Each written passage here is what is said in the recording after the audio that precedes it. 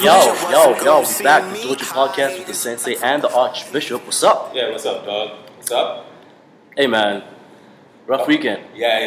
It has been. You know, I've been, doing my bullshit.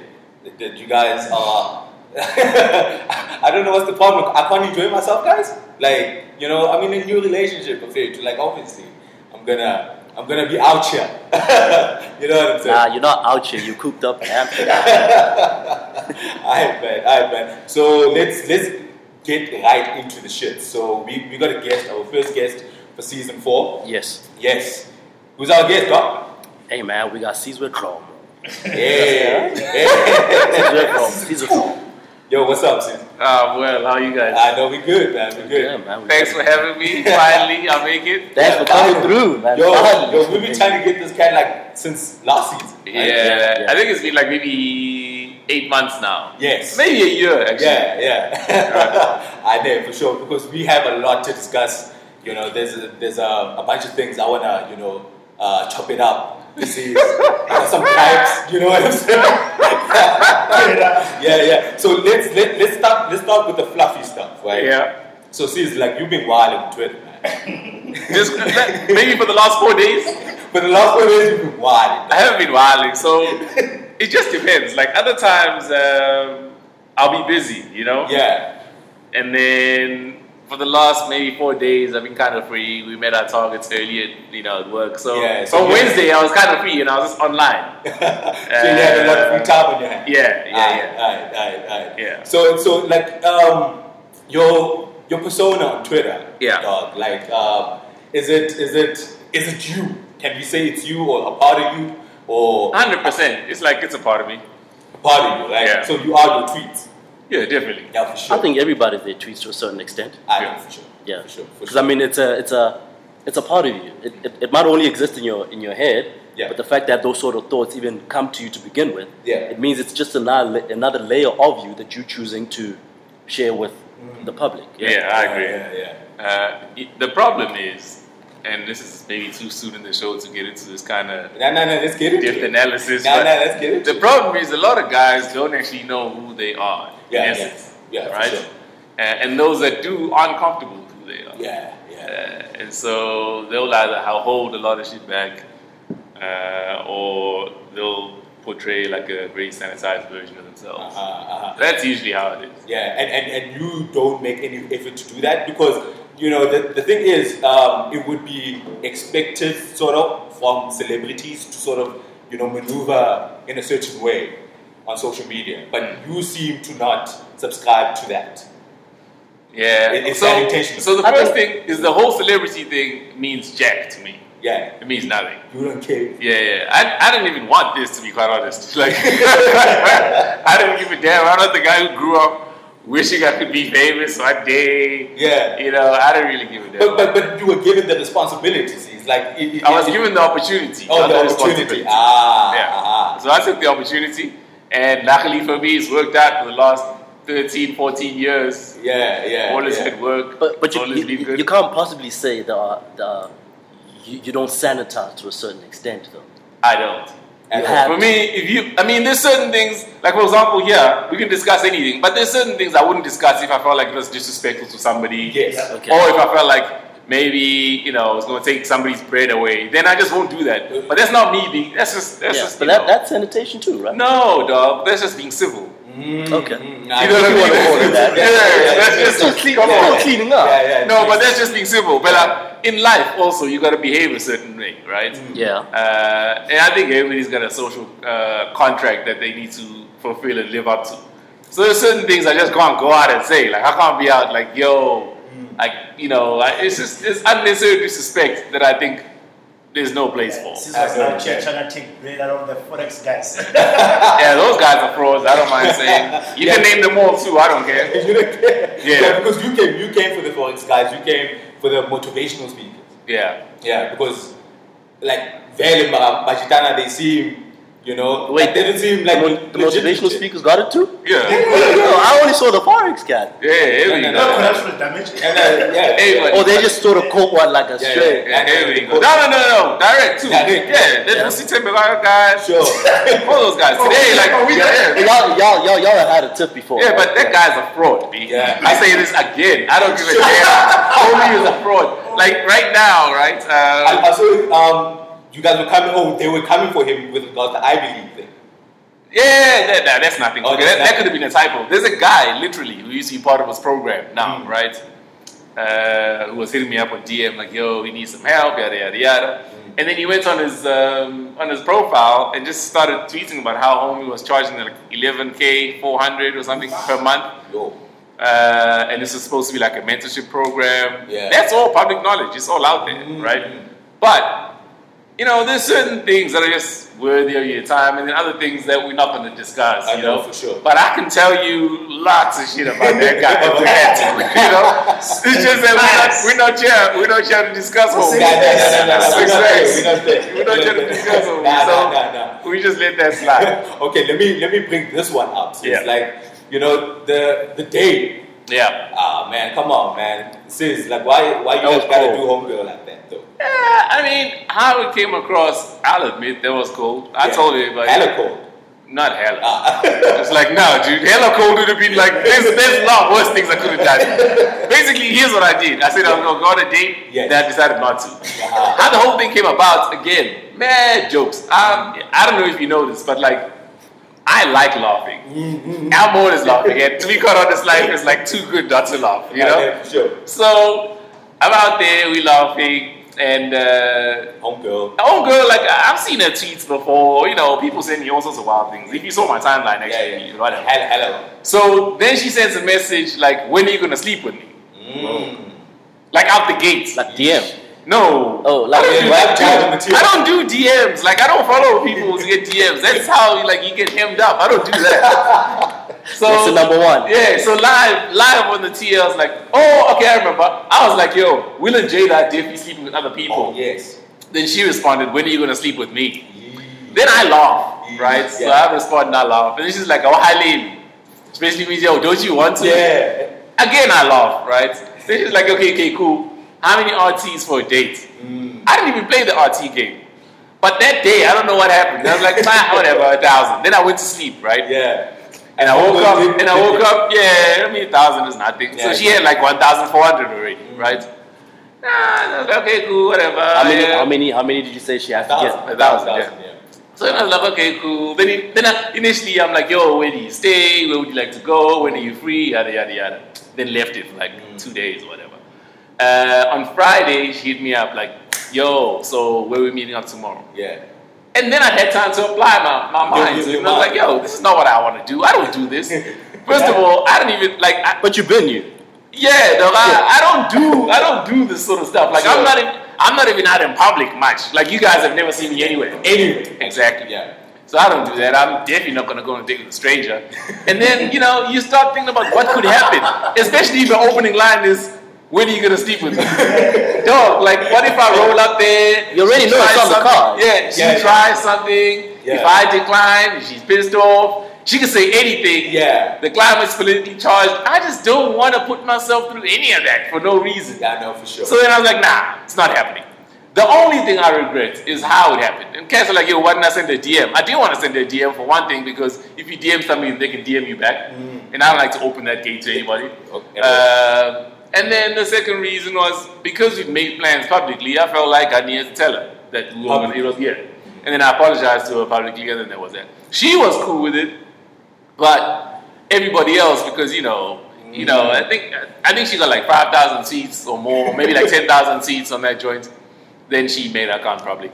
Yeah. Which is understandable. Yeah, no, for sure. So a lot of it is usually, it's just the backlash that comes with, I guess, having a profile that's kind of popular or something like that. Yes. But you seem to not care about your public profile, obviously, because a lot of the sentiment was like you could have just done it, because she's a fan, She is a fan. Yeah. So it would have been a nice gesture to do it, for a fan. you know? Yeah, that's great. But I'm not going to do something I don't want to do just because I suddenly got fans now. I didn't want to do it, but the thing so I'm not going to do it. The thing is, you knew that you weren't going to do it, right? Not initially. I was kind of like in two minds about it. But then after a while, I decided that I wasn't going to do it, and that's that. And now I don't need to consult anybody about it either. And I'll tell you what, that's right. I feel sorry for hurting their feelings, but I feel zero guilt for not going. Nothing. That would make sense. That would make sense. So what was the whole talk around the Sun City thing? What happened then? Yeah, apparently she was supposed to go there with some other dude, but she cancelled that. You know. I don't know if that was true though. I think she was just joking because on her timeline she had this tweet where she was like, some dude wants to take her out to Sun City, but she doesn't know if her boyfriend's going to allow it. But he probably wouldn't, It was, I think it's just a joke. I don't know though. I know for sure. You seem hella like, especially with your interactions with the people who follow you on Twitter. Yeah. It wouldn't necessarily be said like it's celeb. Like you don't care how you come across to your peoples. Like I'll say it again. The celeb thing be like. You didn't want that. It's not. I mean, forget it. Now, okay, I mentioned that I didn't want it, but I don't see myself as like a celeb, like an exclusive kind of guy. I'm just a dude who happens to be on Twitter, right? And then maybe happens to have done a few radio shows. Yes, who has a profile. So that's why I interact with everybody. So like anybody, like even if you got one follower, you get a response from me. Sure. So that's the first thing. Yeah. And then secondly. Hey, like I've been fortunate that my life has gone in the way that I've desired, and that I'm actually free to do whatever I want. To be quite honest, So that's also, I guess, maybe there's a certain freedom that comes with that. A lot of guys don't say what they feel because they worry that their bread can get taken away. Or, they waiting for fame from such and such. Yeah. Luckily, I find myself not being in that position. It's not a comfortable place to be in. Yeah. And I think it's not only just like celebrities or anything. Even like regular people that are working in corporate. Yeah. You always got to say you always got to watch what you say. Because you're scared, or you need to be discerning of how you come across to certain gatekeepers that might be able to mess with your money. Yeah. It's not nice. I gotta say, there's been times where I had to like tone down the things that I say, but I really wish that we could. I wish we didn't give a fuck. Look, I think the ground rules must still apply. Obviously, still be respectful and treat people with some form of dignity, yada yada, all of that. But I don't think anybody should mute their opinion. Yeah. So in terms of like keeping your name out of like the tabloids, because you are not in there at all. Like he is. Nobody. I've never seen anything. It's usually speculation, but nothing. There's nothing in the tabloid. The Twitter thing. That should made it to a tabloid. Yeah, but that's not tabloid. That's just like what he's talking about is like scandal type shit. No. Yeah. So do you deliberately move in a certain way, like obviously not going out, avoiding that? No, it's not even that. My life literally is scandal free. You know what I mean? There's not a girl that's gonna roll up and say she's got a baby by me. Sure. There's not a lady that's gonna say like I tried to force myself on her. There's not somebody who's gonna say I was drunk and like I stooped over this. There's none of that. Right? That's the first thing. And I think because I treat everybody like in a respectful manner, I think the journalists kind of respect me too. They know I respect my personal space, and so they respect that. And they respect that. So they're not gonna go out there. I mean, sometimes we'll have lies. We had a story maybe 4 or 5 years ago. 5 years ago, I think. And this was in Daily Sun, where they said that I had like a gay lover, and I beat the homie up. Knocked him out. Yeah, and then I crashed his car that I bought him, and it happened to be a Nissan Juke, right? So again, I'm very fortunate. People that know me, they just knew it was ridiculous. Like I didn't even have to defend it. Yeah. Like even on Twitter, I was just like, "Yo, you got the wrong guy for this, right?" Bullshit. And all I had to do was I called the editor. The editor was like, "Okay, cool." He investigates it, and the following week they printed a retraction. So sometimes, again, I always feel like your reputation precedes you, and things like that get rectified very easily. I didn't even have to take anybody to court. But how does that happen, though? I mean, if you have to call the editor for, he's the one that okays anything that gets published. It's Daily Sun, though. Come on. Daily Sun, like 90% of what you read is garbage.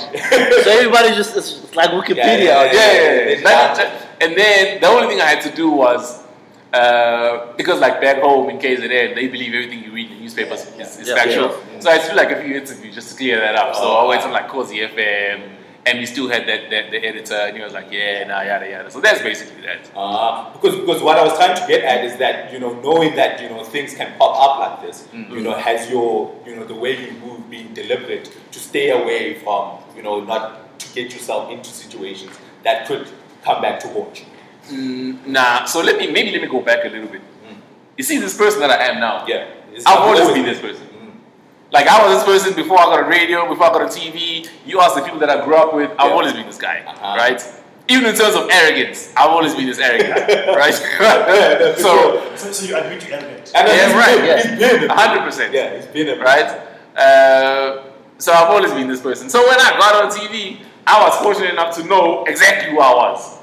And I didn't need to like switch up and change my persona. I was like, yo, man, this is this. It is what it is. Take it or leave it. And luckily, for me, I've been very blessed, man. My career, people gravitate towards the shows that I do. Yeah. Things work out. So I know, and heading into your career come up, like wanting to be. I don't know if you wanted to be on TV or you wanted to be in that space, like the entertainment space, or was that opportunity just so happened to be there? And it's pure luck. Pure luck. Yeah. So what happened was, my sister saw an ad that MTV was coming to a continent, right? And I was at work, actually. So then I get back home, she's like, yo, MTV's coming to a continent. I know you like music. Maybe you should audition. Wouldn't it be cool if you're like the Carson Daily of like SA, Yeah. This is back when Carson was still on MTV. I was like, okay, cool, whatever. When are the auditions? Saturday. I didn't even do drama at school, though. Like, I was a guy, I did like accounting, physics, maths. I was that guy. BE. What were you working as? I was working at Netco. So we used to do the computer systems, strictly payments, but yeah. Okay. So anyway, then I roll up and do these auditions. I get through to the finals, like very casually, I'm like, oh, okay, well, that's not bad. That's cool. And then the finals is me and this one lady, colored lady.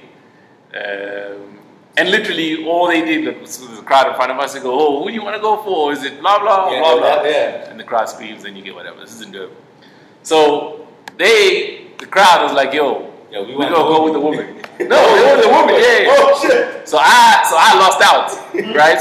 Then they chose her, then she was a finalist. Yeah. Then I was like, okay, cool. Then I went. It's over. No, so I went home. I was like, cool, it's over. Then Scoop, because I was friends with Scoop already. Yes. Scoop pissed me out.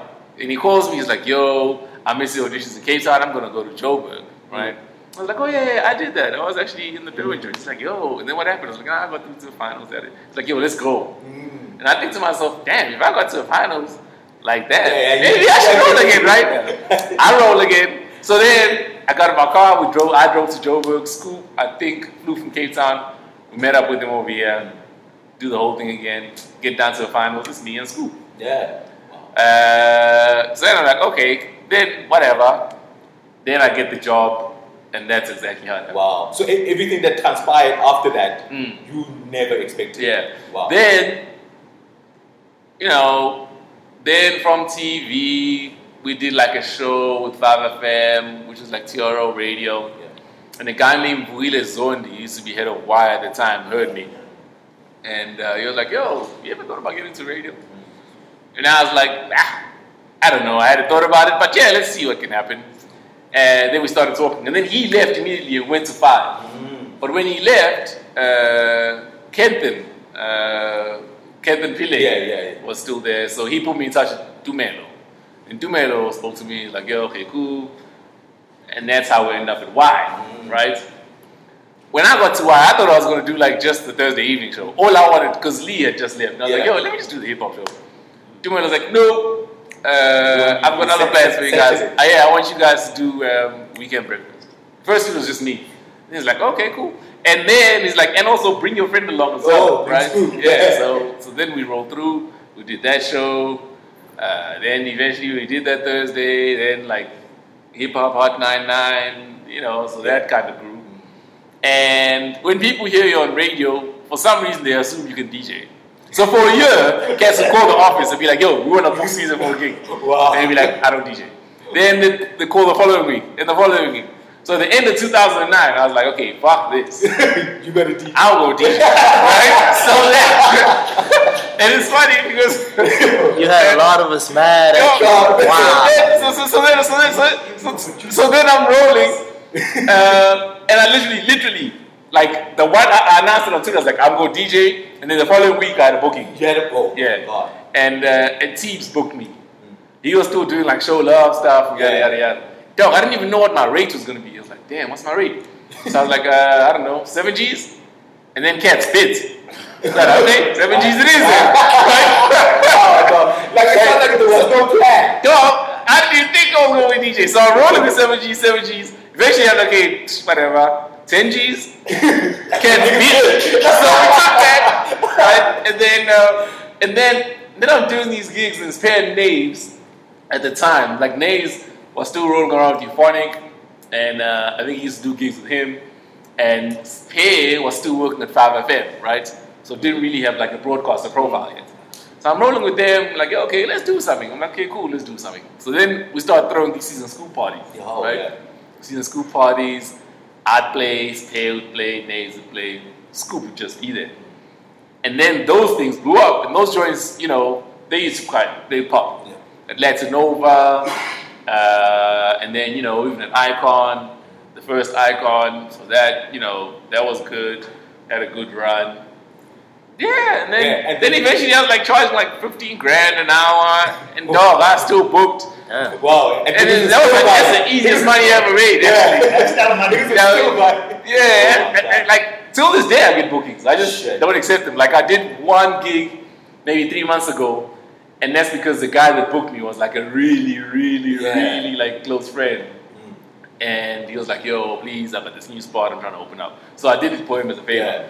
And then the EFF like tried to book me for joints, but I was writing exams, so I couldn't go.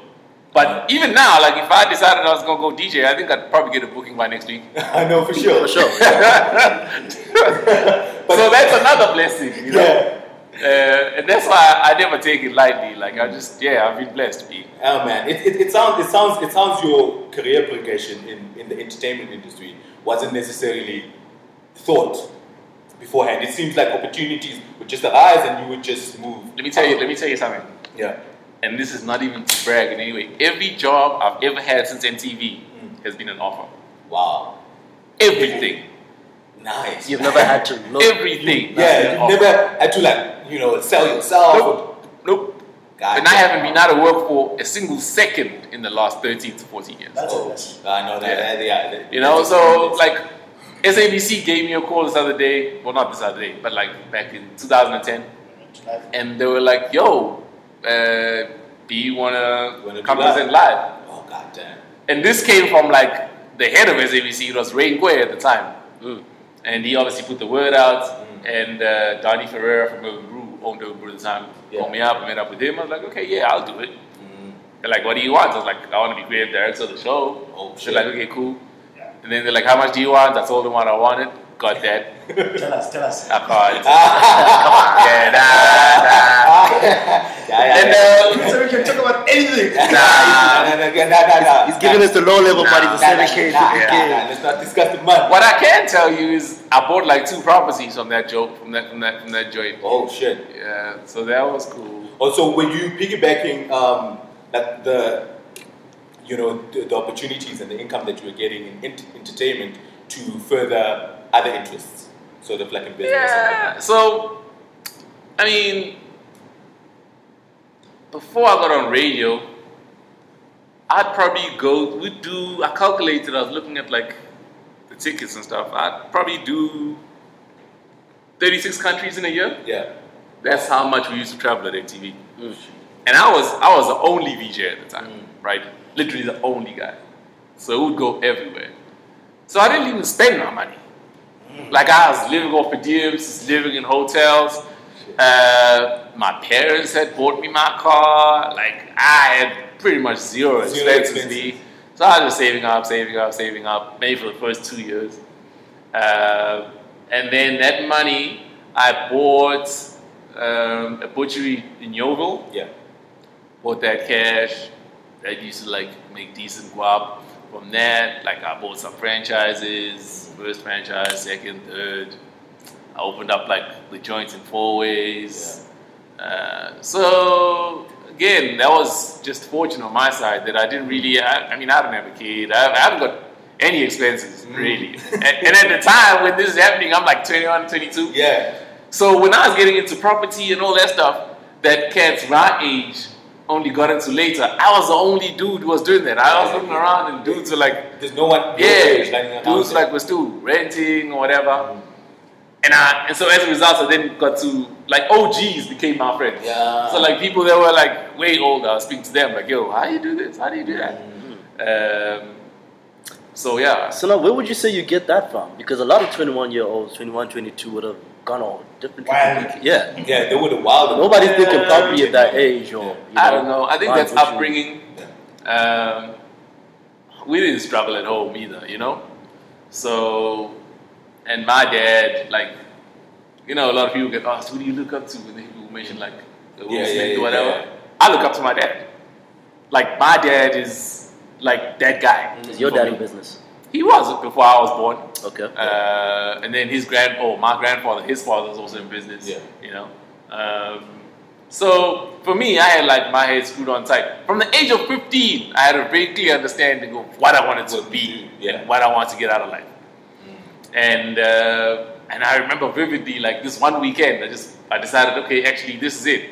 I'm gonna stop going out with these guys now. I'm done with these guys. and I just stayed at home. Yeah. And they're like, yo, what's going on? Now I just reading books. Like, nah, guys. I'm beyond this thing now. This can't be what we do every weekend. Sure, right? Sure. And I don't know where I got that from, except I just decided one day that okay, I'm focused. Yeah. So even in the business moves that you made, like buying the property, the franchises, this is what you thought of, or did you seek some advice maybe from dad, like your dad about this job? Yeah, I seek advice. Yeah. It's funny, I was having this discussion with Slick just last week, right? My first job at Netco, I used to get $4,600, right? Yeah. And we were proper like coding computer systems, right? But I thought, yo, this is real money. I'm cool. Like, I'm 20, 21. I'm like, this is guap. Yeah. I'm staying at home. I was still living in KZN. Yeah. And I think I remember I even went back to my dad. I was like, yo, let me take over like something out here. Like, let me take over the DSTV or something. So I started paying for the DSTV. Thought I was like a real man. And then when I started working for NTV, my earnings increased exponentially. Right, literally from the 1 month to the other. This is like a European network, right? So cats are gonna understand. Yeah. So the money. So for me, I was like, damn, what do I do with all of this now? Wow, dog. And I remember speaking to my cousins, my friends. I was like, yo, we're making anyway, I felt like I'm making too much money for a dude my age. Yeah. I need to just put this money in something. So that should this stop? Because I didn't know how long it was going to go on for. Yeah. I thought maybe it was going to be like a year. And then after the year, the contract terminates. Because you don't know. I'm just like, okay, let me just have this good run and then I'll go back to what I was doing before. I had my CV still in the top and everything. So that's how that started. And then, one thing led to another. And then, Aye. So, because now, a lot of cats, you've sort of transitioned from, being, like the voice of hip hop in SA, because, through your shows with Siz'n School and your public persona, that is literally, what it was. You were even called like a gatekeeper at one point, right? Yeah. Yeah. So, but now you transitioned. It's more, it's more like you are business focused now. Is that deliberate? That is deliberate. Yeah. I don't wake up and go, today we're going to do this. But I do believe, and I try and tell everybody I speak to, right? Like I was speaking to KO also about 4 weeks ago. And I was telling Fiji the same thing. Dog, your hustle in your 30s can't be the same hustle that you had in your 20s. Yeah. Right? And then likewise, if you get to your 40s, it can't be the same as you had in your 30s, right? So how I ended up in the prime media space, for example, I thought I was going to go to 5 after leaving Y. And then Ravi Naidu, who was head of 947 at the time, set up a meeting with me through a friend of ours named Tobin. Tobin used to produce for Mom Gilman. And for some reason, he always believed in me. And so he set up a meeting, Jimmy and Ravi. Ravi told me that at the time, Highfield was going to transition and go to 947. Was I interested in joining them? So then I go, okay, that sounds like a plan. Let's roll with that. Yeah. So then the move became that I'm going to try and switch over and go to 947. And I get there, and this is another thing about me, just the fortune, right? Everybody I've ever worked under always believed in me. So I mentioned Rainquare at SABC1, Alex Okosi at Viacom, exactly, yes. Kenton Pillay at Y. So when I got there, then Ravi introduced me to Terry Folkvane, right? Who was CEO of broadcasting at the time. Snuff Cross lady. So she's like, yo, I've heard some of your shows, because obviously I'd been on 947. She's like, what do you think about doing talk? I'm like, huh? What part of the game is this now? Like nah, nigga, I don't try to talk. At this time, like, I think I just hit 30, I think, or something like that. I'm like, no, I don't want to do talk. I'm like, I'm 29, turning 30. I don't want to do that. Yeah. Like, dude, I'm like a DJ. I like music. Like, I'm a music authority. Boss Cats. I'm like, I'm creative director, the psalmist. This is what I do. Anyway, she's like, yeah, man, just trust me. I've been doing radio for 30 years. I've noticed how you think. Think about it. Yeah, you can do that. All right, cool. Then she spends like 6 months just like, yo, what up? What are you thinking about? Right, cool.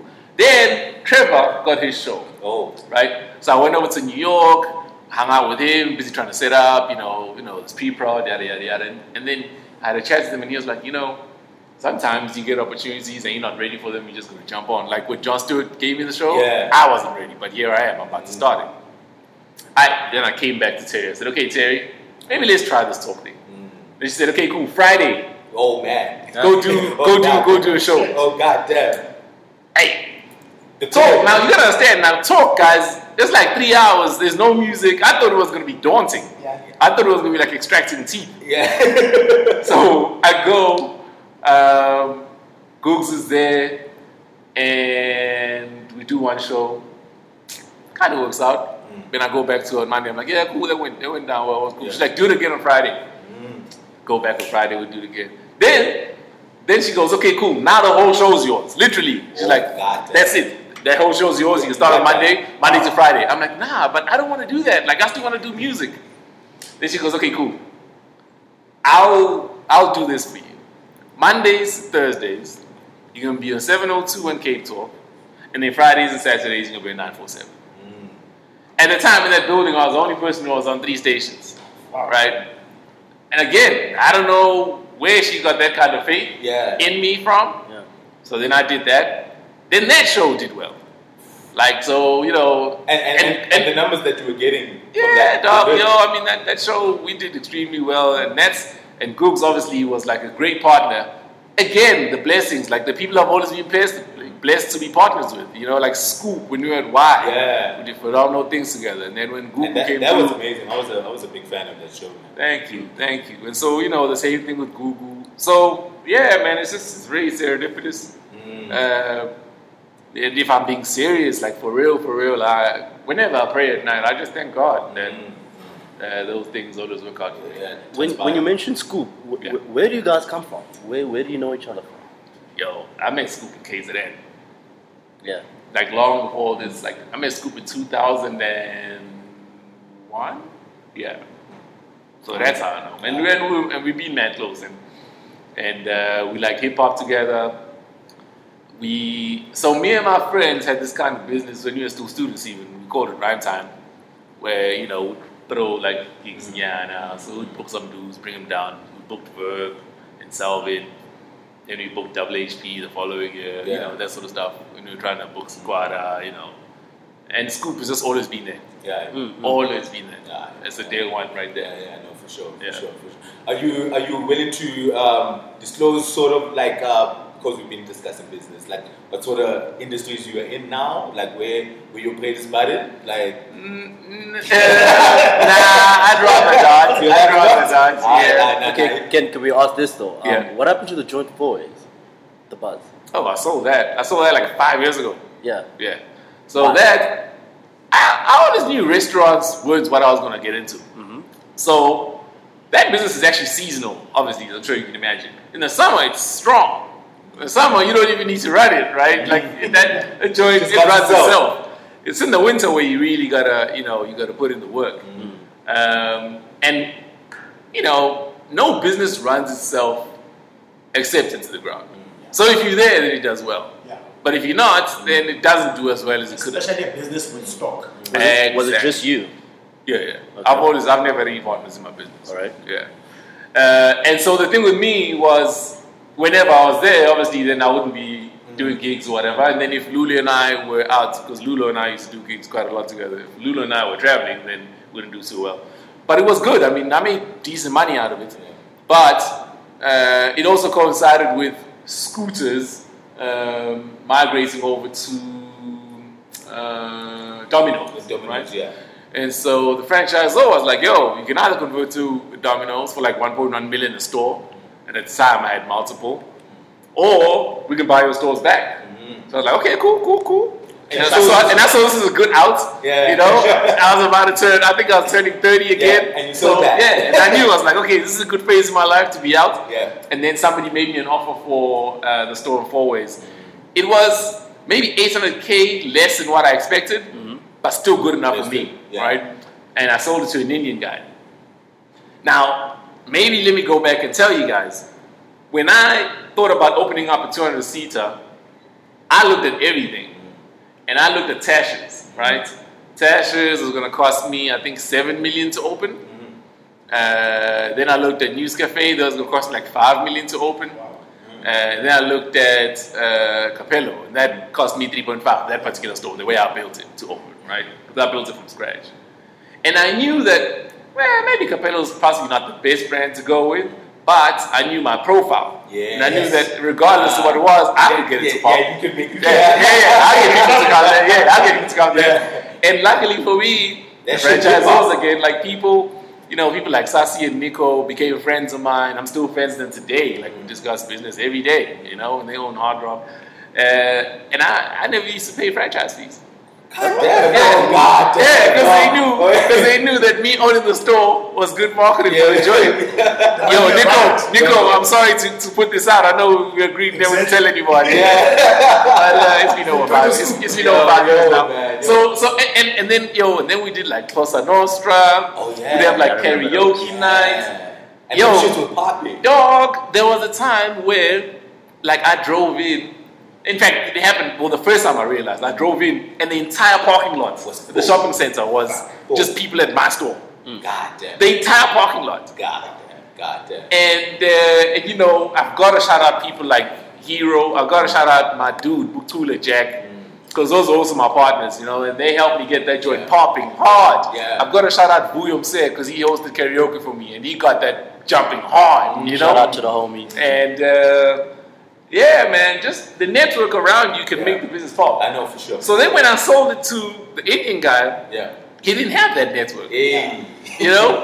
So it became very apparent. Yeah, it's not the same. That, and then he stayed in there for I think 8 months. Then he sold it to another guy. And that guy I don't think lasted like 6 months. Oh, shit. And that's business. That's the trajectory of business sales. At the time, I think it had been like maybe 3 to 4 years. And places fall off, barely. So Sis, can I ask you, like, are you, because you mentioned how you were aware of your public profile and how it would assist, with the restaurant. Is it the same now with your other businesses? Are you aware of your? Nah, my other businesses don't rely on. They don't rely on that shit. No one is wilding on Twitter, man. No, but here's the thing. I've been wilding though. I was wilding when I had the restaurant. I remember I was wilding. Kids be like, "We're not coming to the joint." Yeah, it's like, alright. Yeah, they'd be like, "Yeah, we're not coming to the joint." They'd be like, "Okay." But that shit was too far. What it is then. One thing I've always realized is that you attract a lot of hate It's not, I'll tell you what. I don't like to use the term haters at all, right? Yeah. And if we're being honest, guys, I don't attract hate. Because if you look at it in proportion to the amount of people that support me and love me, right? It's really nothing. Yeah. And now again, I don't want to make myself out to be some sort of superstar or whatever, but I really enjoy a tremendous amount of support from South Africans. I wouldn't be where I am now if I didn't enjoy support. So to sit here and say I get hate, it'll be very disingenuous of me to say that. But however, yes, because I'm opinionated and because I do say certain things in a certain manner, polarized, then some people do feel like they're gonna cut me down to size. I don't look at it as hate though. It's just general, cats. Nas has got this line, it's like people fear what they can't understand, hate what they can't conquer. I guess it's just a theory of man became a monster on top of the world and God, right? It's just that a strong persona rubs people up the wrong way sometimes. For sure. Yeah. But when I come across these dudes face to face, and I have plenty of them, it's not that I hate you, I actually come to you, Do you even it's know just who they are? that day, some of them. Okay. I remember every tweet everybody's ever sent me. That's another thing. Yeah. Like if you ever send me, even if you send me stuff like 4 years ago, I remember you. So then when I come across some cats, it's like, this is that day I was in the bad mood, never the same. whatever. Yeah. What I've realized though is that it's always the people that don't have much of opinion themselves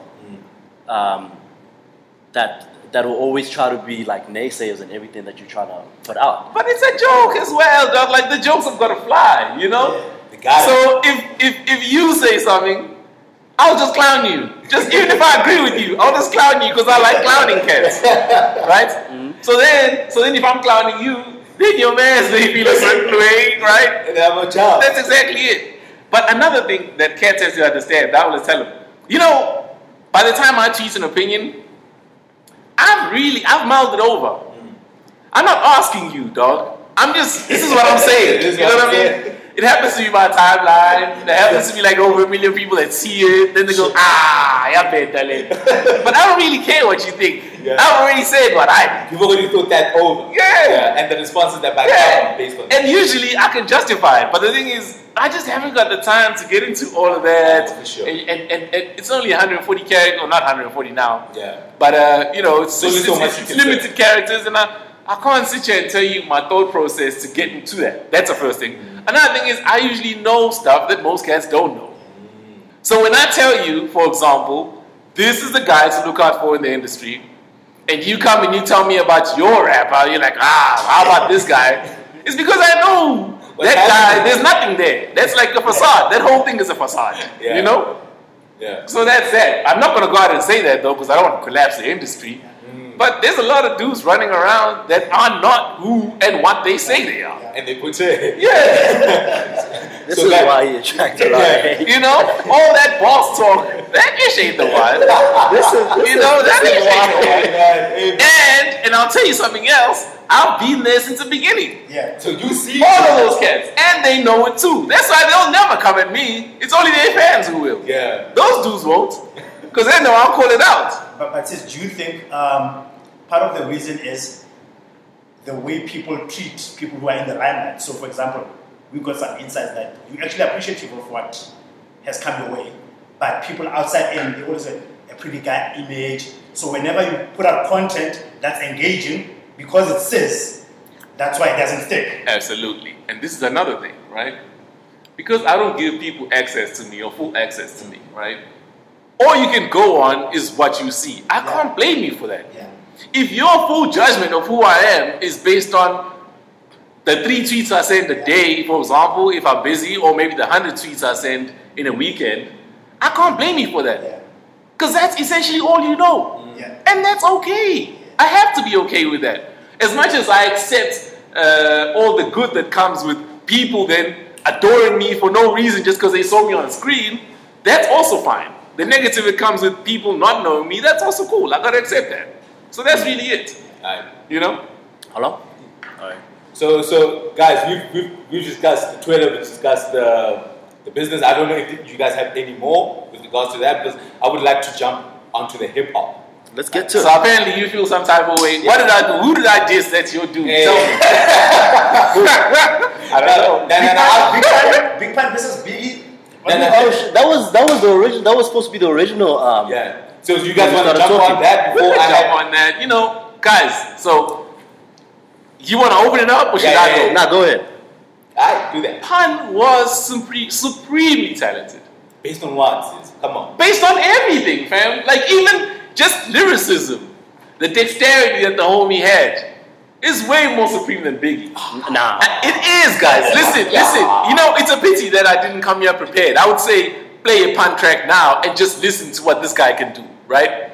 Now, what we can say is that Biggie was perhaps more versatile than Pun. Yes. We can say that. Yes. And I agree with you. Yes. But in terms of what Pun can do on a track, dog, Biggie couldn't touch some of those joints.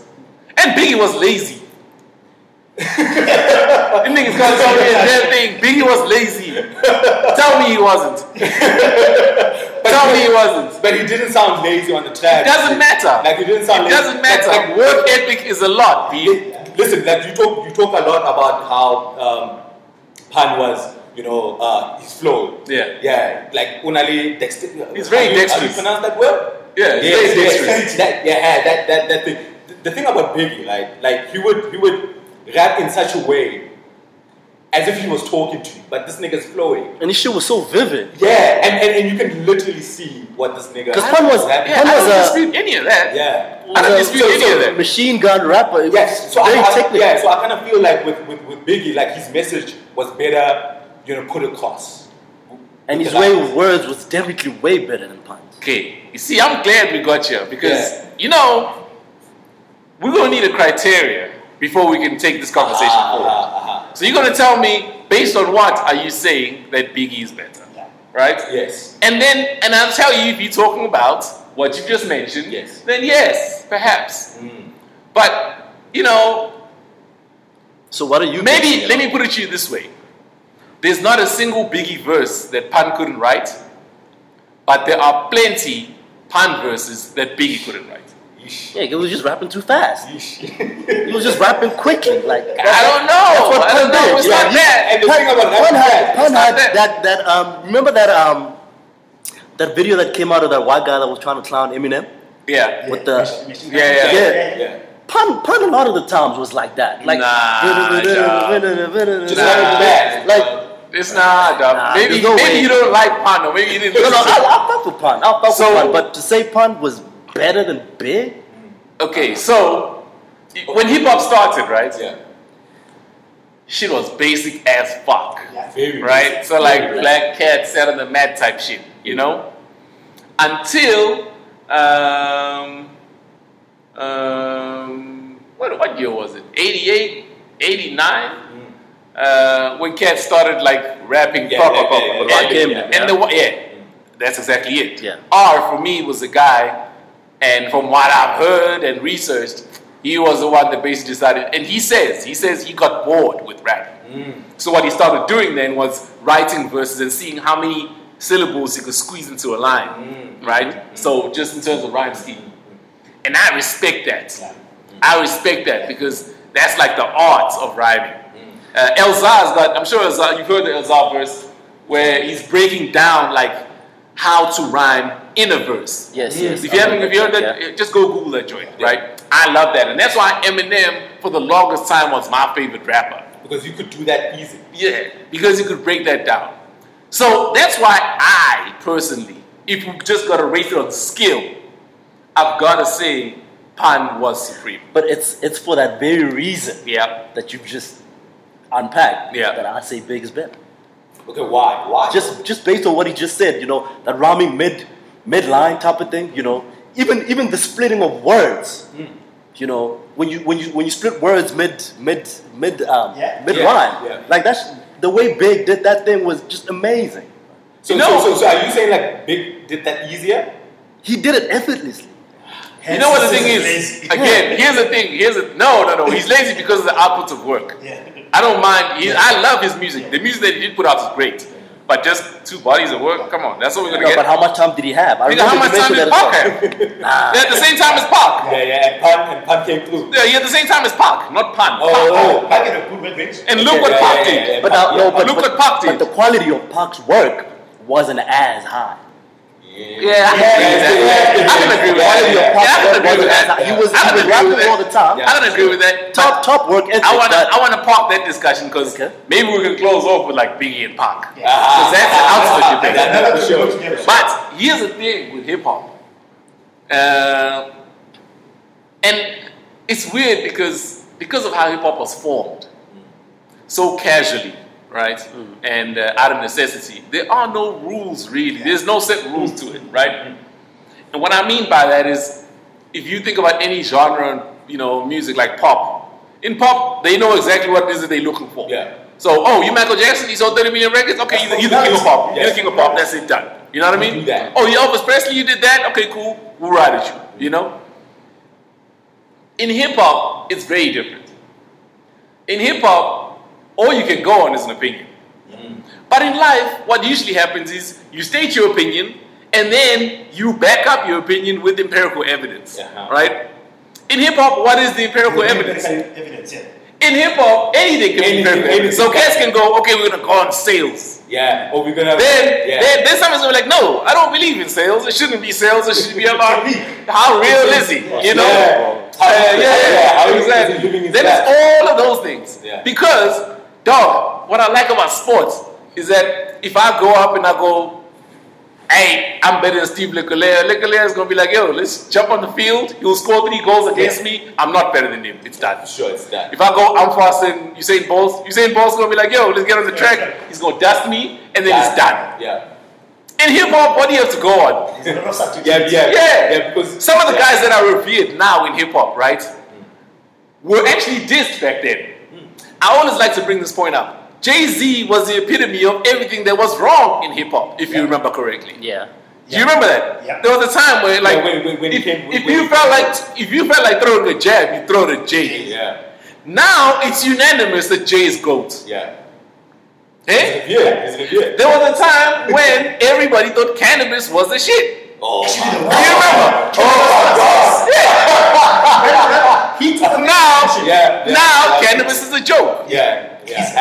Do you know why? Because the yardstick changes in hip hop every so often. All the time. Now, let me stop you and remind you. Your time is running out there. Yeah. So it's because the yardstick changes in hip hop all the damn time. Yeah. Right? Yeah. And that's why this discussion will always carry on, because we will never sit down and just go, hey guys, it's just based on this. Yeah. And then we'll never stick. Yeah. I think maybe if we were to put Big and Pun across each other, and you tell them to battle,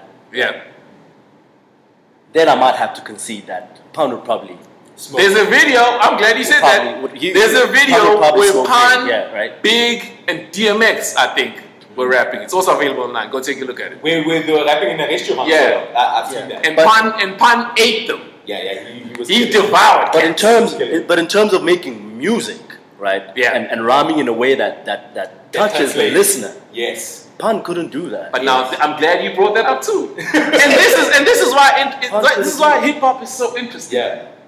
A lot of the stuff you just mentioned now wasn't Biggie's doing. That was Puff. Sure. Oh, yes. Puff made Biggie accessible. Yes. Palatable. Exactly. Yeah. No. But Puff made the songs like that's what personally. We're gonna get what's the name? Escape from the joint. Yeah. Even Mace raps about it's like, yo, I was murdered. He did. He let me say this though.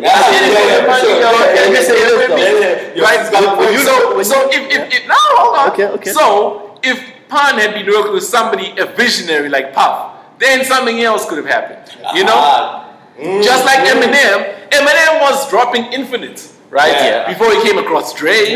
And Dre made him palatable. Exactly. Yeah. So Eminem would even tell you. So they did the whole first album, and then Dre was like, "Okay, I hear you. You've done your rapper stuff, but now we need a single." Yes, we need to. And Eminem was like, "What?" And it's like, "What do you mean?" It's like, "No, we need a single." Then he did, "Hi, my name is."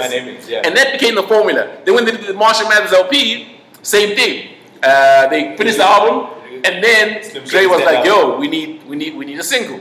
Then he wrote exactly, yeah. Right. So they did the Slim Shady joint. And he says he wrote that song in like 45 minutes. And you gotta look at it, right? Guys, Eminem changed nothing about himself. He was still Infinite Eminem, but he was just rapping on a Dr. Dre beat. Yeah. I'll give you the third verse of that silly song we're just talking about, right? He's like, I'm like a hip trip to listen to. Cause I'm only giving you things you joke about with your friends inside your living room. The only difference is I got the balls to say it in front of y'all, and I gotta be false or sugarcoated it all. Come on, son. That's right there. You know what I mean? I just get on the mic and spit it, and whether you like to admit it, I just shit it better than 90% of you rappers out there. Then you want the Hawking kids eat up these albums like, come on. Oh man, Cause at the rate I'm going around 30, it's not the only end that changes. It was a trial. Crazy. But I wanted to say, right, that when you listen to, say, maybe a Life After Death, right, you can tell which tracks were Puff's tracks, right, the singles, right? But when I rate Biggie, I don't rate Biggie on the track that Puff forced him to do. You gotta raise him on everything, right? I rate him on everything. When I say Big was great, I rate him on the niggas bleeds. But even in that joint, but even in that joint, it's like, yo, dog, you know, way before the rap shit, I bust the gat shit. Puff won't even know what happened. Which tells you that, yo, there's a side to Biggie that he had to suppress because Puff was like, we're not riding with this. Because there were tracks that he wanted to do. In fact, those tracks, right, the hard tracks on that album, were actually the track that he was pushing for. But Puff had to dilute them with the Hypnotizers and the song with the Escapes and whatnot, right? And that's why I say when I rate Big, I rate him on the track, because the harder tracks on that album, right, are what that album would have possibly been sounded like without Puff. Yeah, but an album wouldn't be nice if it was because the standard. You probably wouldn't have invested it. Yeah. I would have fucked No, I wouldn't say that. You would have found it, If Puff's influence wasn't there, I wouldn't have fucked with. And I'll tell you something else too, right? I don't mind saying it. Maybe a lot of cats would lie. I didn't know Tupac's music until Tupac died. Yeah, for sure. When he died, that's when I went back and I was like, okay, let me listen to the nigga discography for real. Pac died when I was 12. So I'm not even gonna lie to you niggas and be like, I was on Pac. I wasn't on Pac like that. I wasn't on Pac. Yeah, I wasn't on Pac like that. I was 12, turning 13 when the nigga died. I knew, but I just didn't know he died when he died. I knew hit him up. I think that was like and likewise, I wouldn't know Big if it wasn't for the beef. Oh, the beef. Yes. Yo, B, we're gonna need to carry this shit on. Yeah. So here's something else I want to discuss. Yeah. And I always find it to be lawful. Hold on. Can we? Yeah, take a break. Yeah, let's take a break. Okay. We'll come back later. Yeah, we back. Oh yeah. So where were we? I think Siz'n was making a point. I think you were making a point with regards to Biggie's joints that you love. Yeah. So and then I was about to ask you that if you picked one of those joints, right, that you dig from Big and you picked it with one of the best, pan. No, we'd actually gone beyond that. Have you? Yeah, we'd gone beyond that discussion. What we were speaking about now was how the yardstick in hip hop. Oh yes. Shifts. Yes. And so, for that, I always like to use this example. I went through a phase where I listened to nothing but underground, right? That's why I thought for me, it's always a joke when guys go, "Oh, you listen to like Soulja Boy. You don't know what real hip hop is," right? Because everybody goes to that phase. I went through a phase where I thought I knew what real hip hop was, and I was into like Dead Prez and freaking Cannibal Ox and that shit, right? In fact, Immortal Technique. Exactly, right? Shit is not even musical at all. The beat sounds like.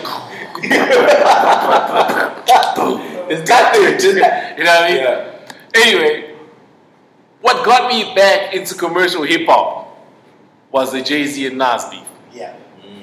I remember because I was chilling in the car wash and some dude brought me a CD to put in my car and he was like, "Yo, Nas is out." and we put this joint in, and he skipped straight to Ether. And I was like, ka. Fuck Jay-Z. What's up, niggas? I know you ain't talking about me, yo. And I was like, oh, damn, it's crazy. Yeah, that's like, oh, shit, it's crazy. Right? And so that was that. And you were back. And I was back in the game. And then I had to go back and listen to Blueprint, because I hadn't listened to Blueprint when it came out. Yeah. I was like, yeah, fuck that, you know? And you heard Takeover? Yeah, I heard Takeover. Then I was like, okay. And now Blueprint 1's my favorite joint. Yeah. That's like, that's my ultimate Jay-Z album. Yeah. You know? Yeah. Anyway, so that's another thing. As you grow and as you go through different phases in your life, some music appeals to you more than others. Yeah. You know? For sure. And we can't discount that.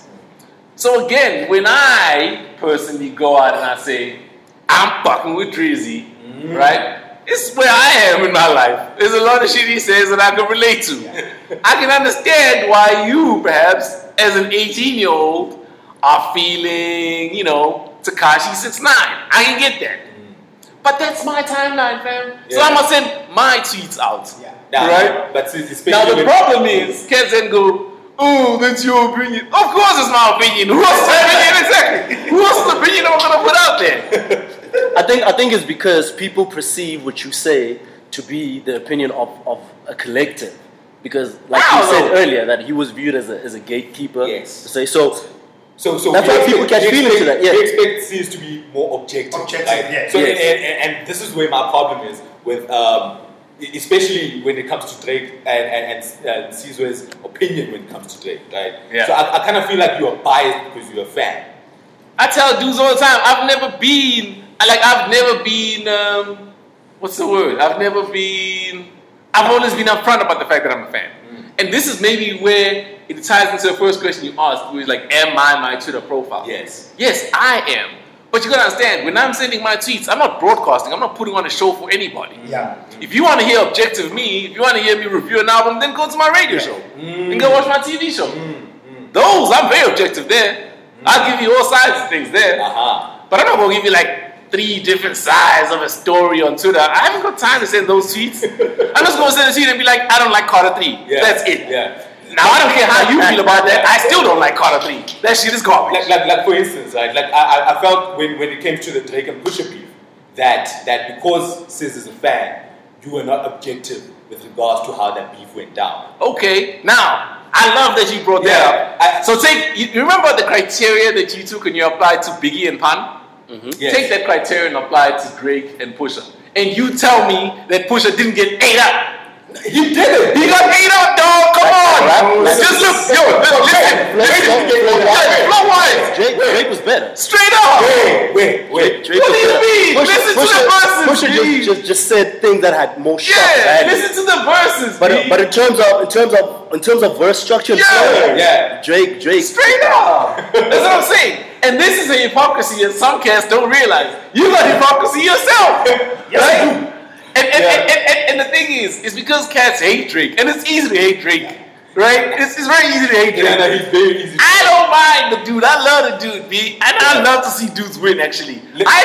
I like the kind of dudes that niggas hate. I love them niggas. Yeah. Put the foot on the neck, nigga. Now, I mean, go build yourself that mansion. I do feel like, his conduct with women is hella wild. Yeah, I know. But that's another story. But I was looking at it from a like, for instance, with Takeover and Ether, right? Takeover was more meticulous. Like Jay-Z really ripped Nas a new one, but meticulously. You see, I like. Ether was way more meticulous, B. No, but Ether I have a different opinion. But I was talking a whole lot of bullshit as well. Because you know when you spoke about like as hip hop goes through its phases, and as you go through your own phases as well, your ear sort of shifts, with regards to what you prefer. You were underground and then you started gravitating towards the commercial stuff. Yeah. Initially, when that beef came out and I heard Ether to me was the fucking god of because he was talking straight up. Yeah, right. But because now I have a different ear, I feel like Takeover was better than Ether. More meticulous. No, it wasn't. It wasn't, fellas. Because that one was never. It was never. That one was never. Ether, even now, that one was Ether never. wasn't even 12. Hold on. let me tell you something. The only Jay-Z dish that was actually better than Ether, it's just that he lost the battle, was Blueprint. So in Blueprint, then, because sometimes, and this is where Jay-Z, he needs a lot of work in this regard. Jay-Z fails to be vulnerable on the track. Yeah. Right? So when he was doing the joint, there's a joint that he did with Kanye on Watch Your Throne. Yeah. The one that was produced by RZA. Right? There is a connect. Yes. Right? Kanye was vulnerable on the track because that's what the track called for. Jay-Z was still bravado Jay-Z. It's like, yo, nigga, this is not what we need right now. You're supposed to be vulnerable and talking to your son. You know what I mean? So, that's exactly the same thing there. Only in the intro of Blueprint 1 when there was a joint,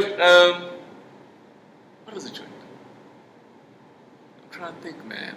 On the first Blueprint? It starts Unleashing Lights on the Guru, Unleashing Blues on the Guru. What is that? Jay-Z this, Jay-Z that. Jay-Z this, Jay-Z that. Get on Jay-Z dick. What is that track? There, Jay-Z spat the truth. And you could hear that he was defeated. He was like, yo, I've been real all my life. They confuse it with defeat. Since I will not lose, they try to help him cheat. But I will not lose. But even in defeat, it's a valuable lesson learned. So it evens out to me. When the grass is cut, space will show. This is where, to your earlier point, about criteria and talking about public sentiment. Right? We love the guy that does the job daily. Exactly. Says, fuck you. Do you know what I mean? Because then the emotions are there. That's I don't have to listen to the technique. It was meticulously put together, and that's why Pusha won the public sentiment. Because that's why Pusha, because that's what they gravitate to. He was the underdog. He was direct, and he was like, you went against the biggest artist of the era. Exactly. Did you get my point? Same thing with Pac. Pac's got the greatest diss track, but it's not like, he didn't structure any verses there. He just swore at niggas. Yeah. Opening line, that's why I fucked you, bitch, you fat motherfucker. Opening line. But we consider those sort of that's how I felt about Ether. Yeah, listen. Well, that's how I feel about Ether. Ether, you actually was and that's how I feel about Pusha's track. That was well put together. Fabricating fact. Down to the chorus. The chorus, he took Jay-Z's line and used it against him. Come on, son. Come on. That shit, you can't mess with that. You can't mess with that. And also, we must take into consideration the fact that Takeover was actually, only a verse was dedicated to. Only a verse. And the beat was whack. Only one verse was dedicated to Nas. Yeah. Whereas Ether, the whole thing. The whole track. Yeah. But I kind of felt like people. Nas spent 8 months on that joint. So it makes sense. Yeah, but I kind of felt that people were making excuses for Jay-Z though, right? Like in terms of Pusha went too far. Like since when? Since when do we go too far in hip hop? Like since when? Like, and you mentioned that too. So that. You mentioned that too. That's subjective. So you gotta ask, what do you personally look for in a beef, right? So I'll tell you my story. And when guys would ask, swear words, for example, generally just don't impress me. And the reason why they don't, and I try and swear as little as possible, is because my English teacher, when I was young, she said, you only swear if you can't find the right word. Yeah, in your vocab to express how you're feeling. And so I looked at that as a challenge. And I always look at it like, if you got to resort to swearing, that's a shortcoming on your bit. But that's fine, right? So there's just certain things. There's a certain way of communicating that just doesn't appeal to me. And for me, nothing about that Pusha joint appealed to me. And by the way, it's not even about the fact that I'm a Drake fan. If Pusha had come through with hard bars, I would have conceded. I would have been like, we took that L, B. I would have been like, we took that L. Yeah, I expected a lot more. From Push. Exactly. Guys. In terms of the flow. Yeah, just in terms of flow. Yeah. It wasn't. But, it is what it is. That's why you never settle hip-hop beef arguments. You never will. Don't argue about hip-hop. Don't argue about God. Right? Yeah. And That's then true. maybe don't argue about politics. Yeah. And then your grabs with Wayne. Sis, I got no gripes with Wayne. I love Wayne. No ceilings Wayne is good. The latest album was garbage. I wouldn't call it garbage. Yeah, it was garbage. Garbage is a bit too. And it was also dated, dog. It's not amazing. It's not amazing. Yes. But it's not garbage. Yeah. Like as a body. Okay. Maybe it's not garbage. much. But it certainly didn't impress me, B. And I don't care how. I can see how that can happen. Yeah, it didn't impress me. And that's why I told kids, I'm like, chill, I'm done with this. I was listening to that joint, I was hoping for at least a gem. Nothing. Out of all those songs? Nothing. Oh Not even Mona Lisa? Nothing. I was about to say that. By the way, I'm gonna tell you something right now. Fuck Kendrick, that nigga whack. Wow, sis. Wow, dog. But why did you say that? Wow, dog. I'm joking.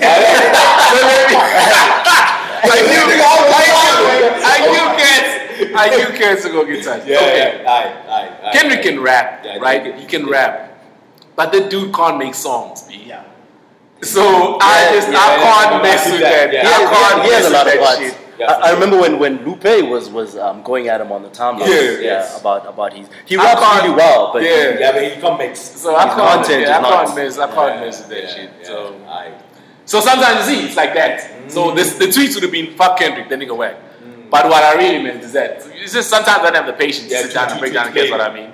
And then I like it when niggas get wild in the TL. Like, what do you mean? You're not gonna do shit. Shut up. You're not gonna do a damn thing. Just like just fall back.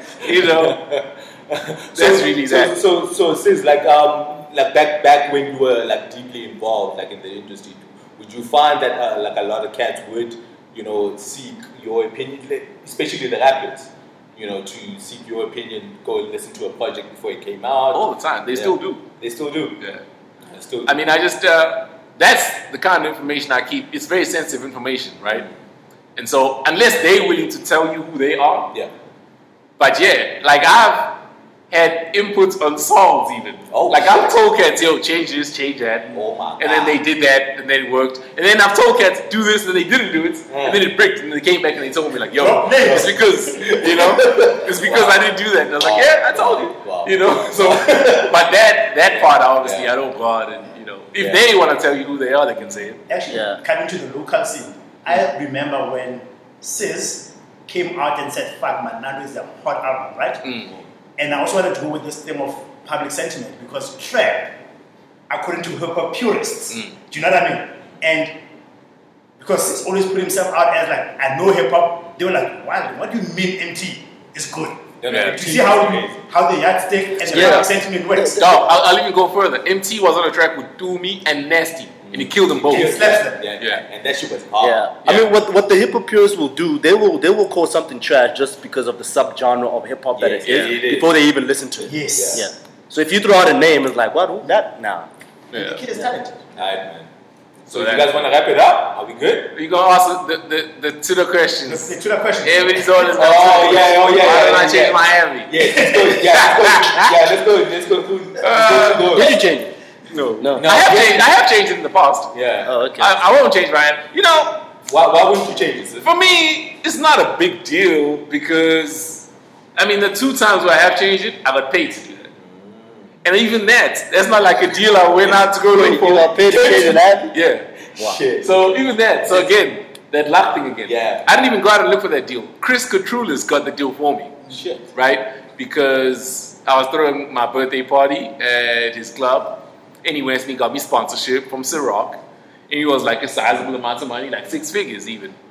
And then I was like, okay, yeah, for that, I'll probably change my avenue. Because I knew changing my avenue would cause a stir. And then both times when I did, it trended. It did. Yeah, it did. They kept like, oh, so that's really it. Now, I mean, for me, I could, but it's really neither here nor there. Yeah. But because it's become such a big deal now I purposely don't change it. Because now it's like real estate. You know what I mean? Yeah. So, that's basically that. Yeah. And then another hot one, you love relationships. Yeah. Yeah. I mean, are you involved? You don't need to name names. Are you involved? Maybe. Come on! Can I ask just this? No, so let me finish it this way, right? And go be serious again. I realized from a very young age that women like me. Like from when? Like 16, 15?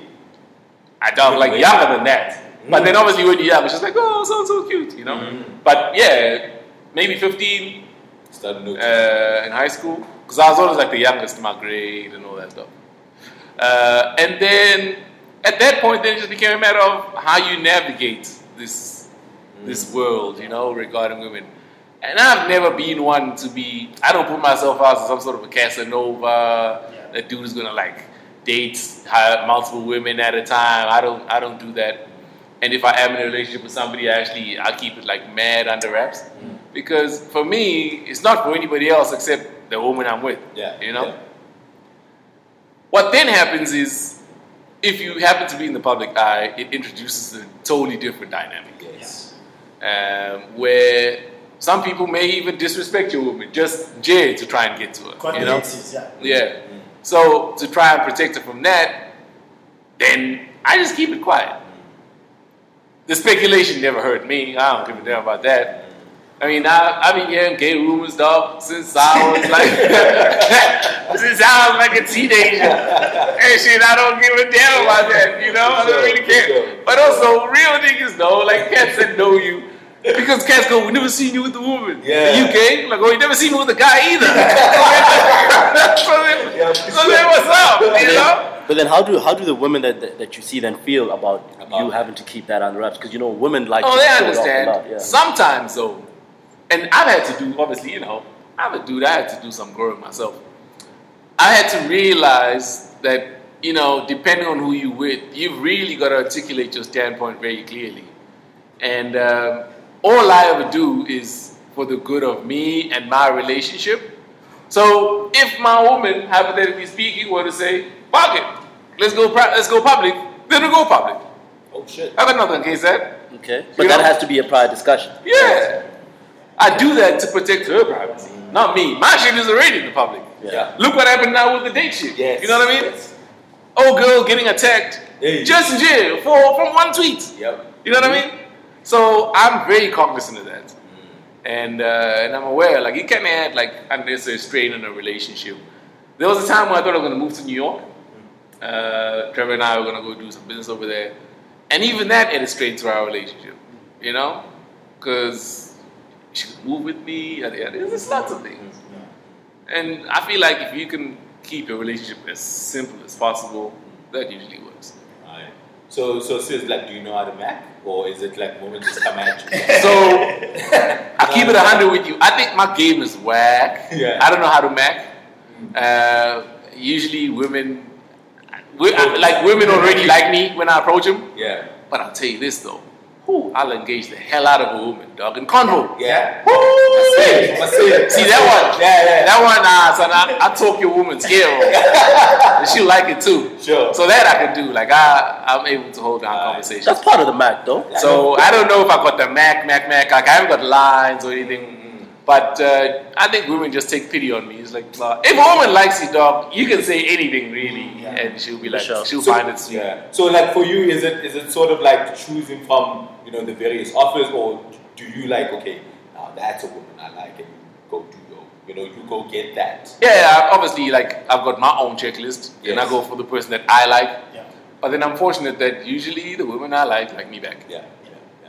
So, like, in your earlier 20s, how would you navigate that then?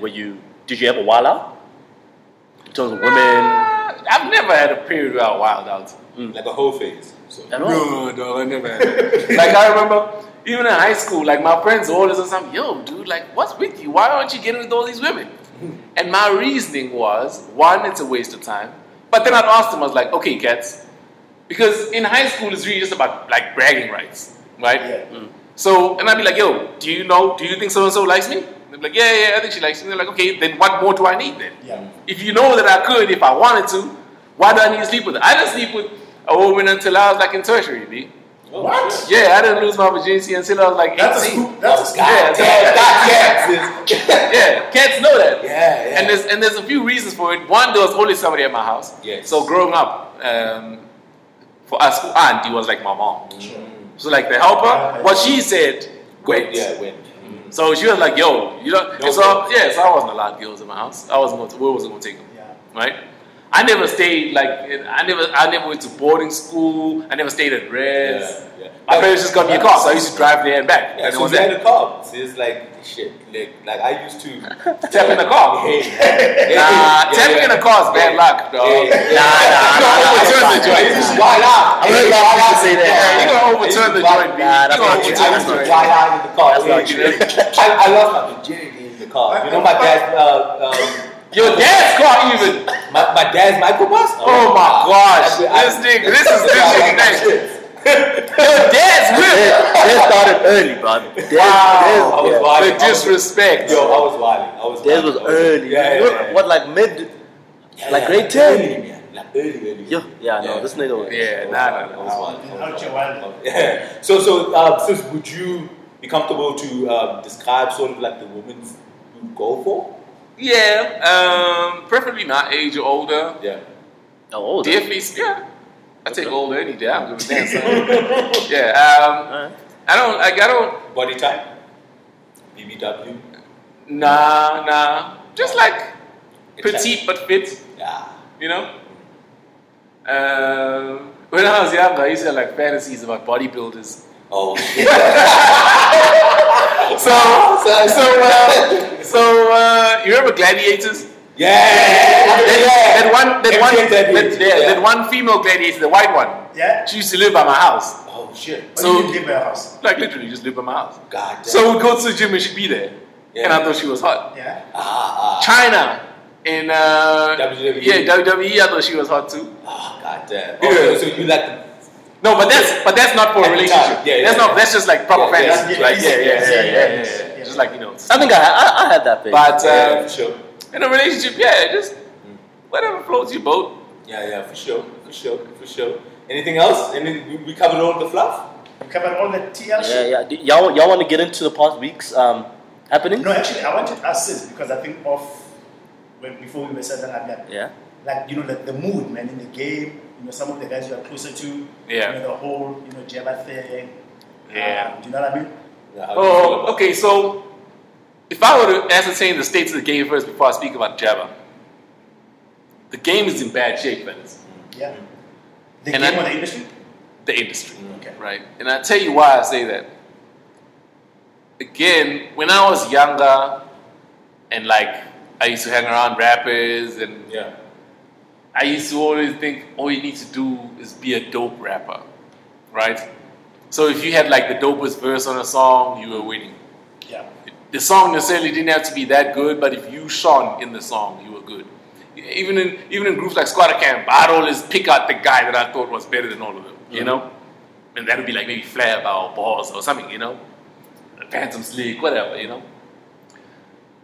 And I think the more I grew, the more I realized what good is being talented if it doesn't put bread on the table? You know what I mean? Yeah. I feel like that trade-off, we can't understate that. Everybody does this to be able to get somewhere. Sure. And the more people we see passing away broke, the more I feel like the game is failing, cats. Yeah. Because these are some of the most talented individuals. Sure. You know? I'm not going to get into people's finances. It's not my place to say. But I can tell you with certainty that it's only a handful of guys that are taken care of. Yeah, that are good. Yeah. Do you think it's partly their fault? Because like obviously when artists peak, like there's a lot of money coming in. Right? It is partly their fault. I can't dispute that. Definitely partly their fault. Yeah. But it's not entirely their fault. Because rap money's slow. Man. Yeah. Especially in this country. But sometimes it's not even about how slow the money is. The hip hop guys, some of them die broke, and they were getting quick cash, right? So again, it's partly their fault. But again, you got to put yourself in a dude's shoes, and you go, "Hey, if I came from nothing, that's how I was gonna go." And then all of a sudden I'm getting like 150, maybe 300 in a day. Like I was speaking to Mandoza when he was still alive. He was telling me like this 1 month he made like $1 million. Yeah. Shit. Just like cleaned the mill, you know? Wow. But for me, now, I can't sit around and say, yo, dog, I can't say that wouldn't drive me crazy. Maybe it would. Yeah.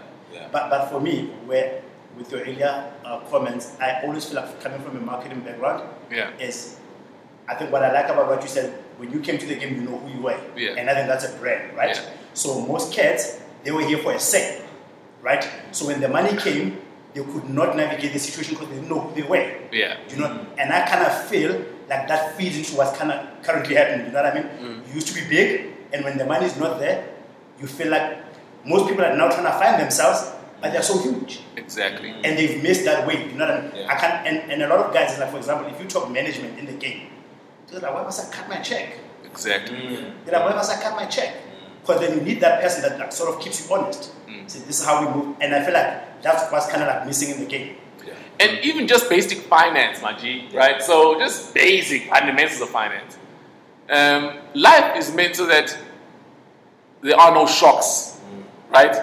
So there shouldn't be a period where you're extremely paid, then another period where you're extremely broke. Like it shouldn't work that way. What you're supposed to do is you're supposed to just average it out. Yes. So in the period where you're extremely paid, put a lot of it away for the day when you are not paid. You're not paid, yeah. The problem with cats is they're going to be getting it hard and they think, oh, because I'm earning 300K a month now, my lifestyle should be 300K lifestyle. Big mistake. It's a 300K cycle. Yeah. You're out here rolling in a Ferrari. Yeah. My nigga, it will be gone in 2 years. I guarantee it. They don't see an end to it. So I they think guarantee it's it will be gone. perpetual. You know? Yeah, and for me, that's what I'm saying. Those basic principles of business, you know, the business has got cycles. Yeah. You know, our Q4 is going to be crazy. So you put measures in your, you know what I mean? Exactly. And I feel like most cats, they don't manage themselves as a business. Yeah, Exactly. So do you feel like our industry has hit a ceiling just in terms of hip hop? Like, could we ever see something that mimics what happened in the US? Like niggas being millionaires and, you know, like... Yeah, I mean, cats are already millionaires. Yeah. Like, Cats are already millionaires. Outside. But the thing is, how long are they going to be millionaires for? But cats are millionaires. niggas... But not a lot of them. Cats like touch millions. Yeah. I know dudes like they proper like legit millionaires. Yeah. But then the question is, so you can be a millionaire now, right? And this is another thing. Like I could have 10 million in the account. But if I got nothing else coming in from this day forth until I die, Yeah, I know it's gonna be tough. Yeah. But if I got 10 million in my account and I'm still earning just as well as I was earning over the last 14 years, I'm straight. Yeah, good. Because I'm not dipping in my tent. Yeah. You know? Yeah. If anything, I'm building up still. Yeah. And that's what cats miss. Because you think You know, like in recent memory, Yeah, cats. who do we pass, who do we bury? That is a good story to tell. It's always like there's going to be a benefit, concert, or whatever the case may be. Yeah. So for me, this is one thing, like the conversation I had with Vij when he first started working with us. And I know he won't mind because, you know, that's my real G. So I speak to him and I'm like, when he first literally, like, because Vij used to DJ over weekends, obviously, but he didn't do anything during the week. So when he got offered the job at Viacom, I sat him down and I said, look, my dog, let me tell you something. Everything I've got is just because I got a pay slip. Yeah, I got businesses and I get like, you know, endorsement deals and this, but it's because I got a pay slip. When I go to a bank, they look at my pay slip and they be like, yo, this thing is secure. They'll extend the structured facility to me, whatever, right? That importance, dog, like you can't understate that either, right? Because you can be making your money on weekends, but then why are you wasting your time during the week then? Do something during the week. If you don't want to do something, then go study. That's another thing. Why not just study? Because life leaves you behind. Yeah. Like you're out here stuck with your knowledge from high school in 2018. There's a lot of shit that's going down right now, my nigga. You're not going to understand. Okay? With your basic surface level understanding of shit. Like, there's a lot of shit. I mean, like... Speaking of which, you mentioned that you were writing exams. What do you study? Oh, man. So, after I sold my businesses, I actually realized that I had more... So, the retail businesses, I should say. I realized that I had more time on my hands. Right? So, I went back and I wanted to study economics, finance, and law. Institution? Are you willing to name? Vits. Oh, Vits. Yeah. Cats know, they see me all the time. Does that come in one? Does that come in one? Yeah, full time. Wow. But I mean, you know, it just depends. Sometimes I don't go there all the time. Vits with me, with my shits. Yeah. What time I say, but yeah. Oh, okay. And how far are you with it? Like pretty close. Pretty close. The thing is, so there's various levels. I need to decide whether I want to go through and get like a proper LLB, because I'm doing BCom law, or just leave it at what it is now. And if I just leave it at what it is now, then next year I should complete it. Okay, but you're pursuing a degree. Yeah. The BCom. Okay. But are you looking to pick any of those as a career, or it's just like no, I don't. In the business? There's lots of things. I study computer science. You don't see me out. I don't code anymore. Yeah. So I study because like it interests me and I can afford to. Yeah. You know, there's a time where I was gonna go study in New York. Yeah. You know, I think I'll always be studying. Yeah. And I'll study anything I come across, especially stuff that interests me. I know for sure. Maybe just to close it out, what can we expect going forward? Like me? Or are you just winging it at the moment because it's just? No, I've got a set plan. I know exactly what's going on. And you know, so far so good. Thank goodness. People always think like I've left TV or left radio. The funny thing is I haven't left any of those things. Yeah. Like I could go do a radio show on Monday if I wanted. Yeah. It's just right now I spend my time on other things, you know. There's a shoot that I'm supposed to be doing for MTV on Wednesday. I don't know if I'll do it. Just depends if I got the time. You know, it's really just that. Yeah. So I don't know if maybe you'll see me do a TV show again. Maybe. You know, just depends how you feel. Yeah, we just pitched another show now. Got accepted. We got the budget for it. Now I just need to decide if I want to do it. And again, I'm very fortunate in that it's just basically based on whether or not I want to do it. Yeah. You know, But business is going extremely well. Yeah. I'm in what I like to refer to as big business now. Yeah. You know, yeah, man, things that boost our economy. I know, sweet man. So also, I think when you look at your role, yeah, or like maybe the highest team that the game holds you in, yeah. Have you ever thought like, fuck, maybe I could fuck around and have a record label? Yeah, that's not. I knew that wasn't for me from like the jump. Okay. And the reason why that's not for me is because I like to invest in myself. Yeah. I'm not going to invest in other people. Other people will let you down and disappoint you.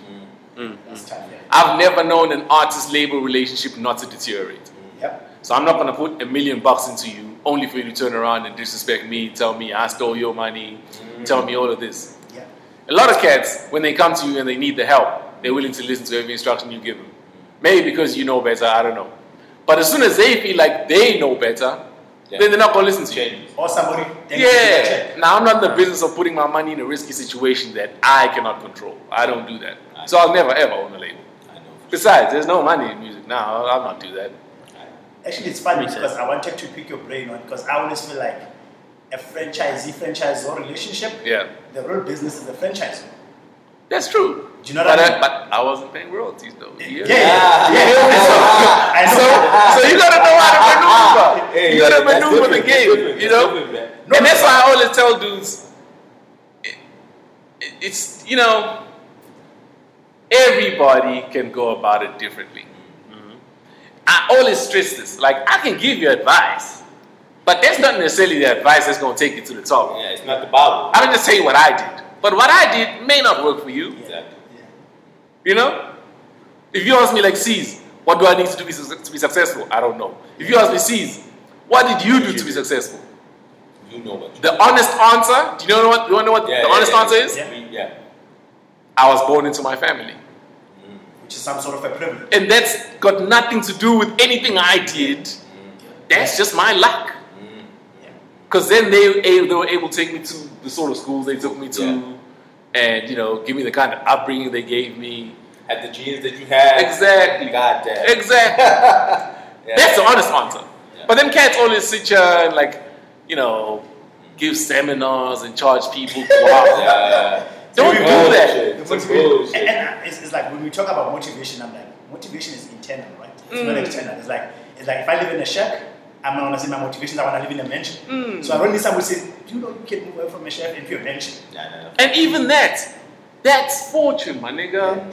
Like your health is fortune. Yeah. There's some dudes that can't self-motivate. Why? Because they're clinically depressed.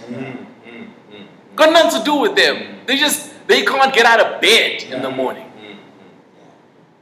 Now to sit here and shit on those cats and be like, you lazy. Pull yourself up by your bootstraps. It doesn't work that way. Or that thing where somebody says, this and this started a business from a garage. I know, fuck that. You have a better position. What's your excuse? You know? Yeah, same thing with those 24 hours in a day. Yeah, same thing with the forex guys, you know. It's like they posing in front of other people's houses, other people's cars. And by the way, so here's another thing. So when we say the forex guys are scam artists, we're not saying the trading of foreign exchange is a scam. We say the participants. We're saying those guys. If you know how to trade, then by all means, go and trade. I'm just against people taking other people's money and scamming. That's what I'm against. It's a big Ponzi scheme. I mean, for me, it's education. It's like, how, if I found out a secret how to make money, why if I found out a secret how to make money, you don't go. What interest do I have in printing posters? Why would you sell it? And teaching people how to get to $1 million. I'm like, exactly. I'll do that with my family. You don't tell cats what it makes money. You don't tell cats that makes money. Sis, let's. I'm thinking let's wrap it up. I think we're good. Sis, thank you so much for availing yourself, dog, and coming through to the show. No, it's a pleasure. Yeah, man, we really appreciate it, dog. We've at least I've gotten some stuff off my chest, you know. It's been good, man. The talk, the debate has been amazing. So thank you so much. Thank you very much. Appreciate it a lot. Anything you wanna? No. I'm good, man. I'm good. Subscribe to our YouTube channel. Yes. The Dojo out. Yeah, Dojo out. Peace. Now, if any of you sons of bitches got anything else to say, now's the fucking time! I didn't think so.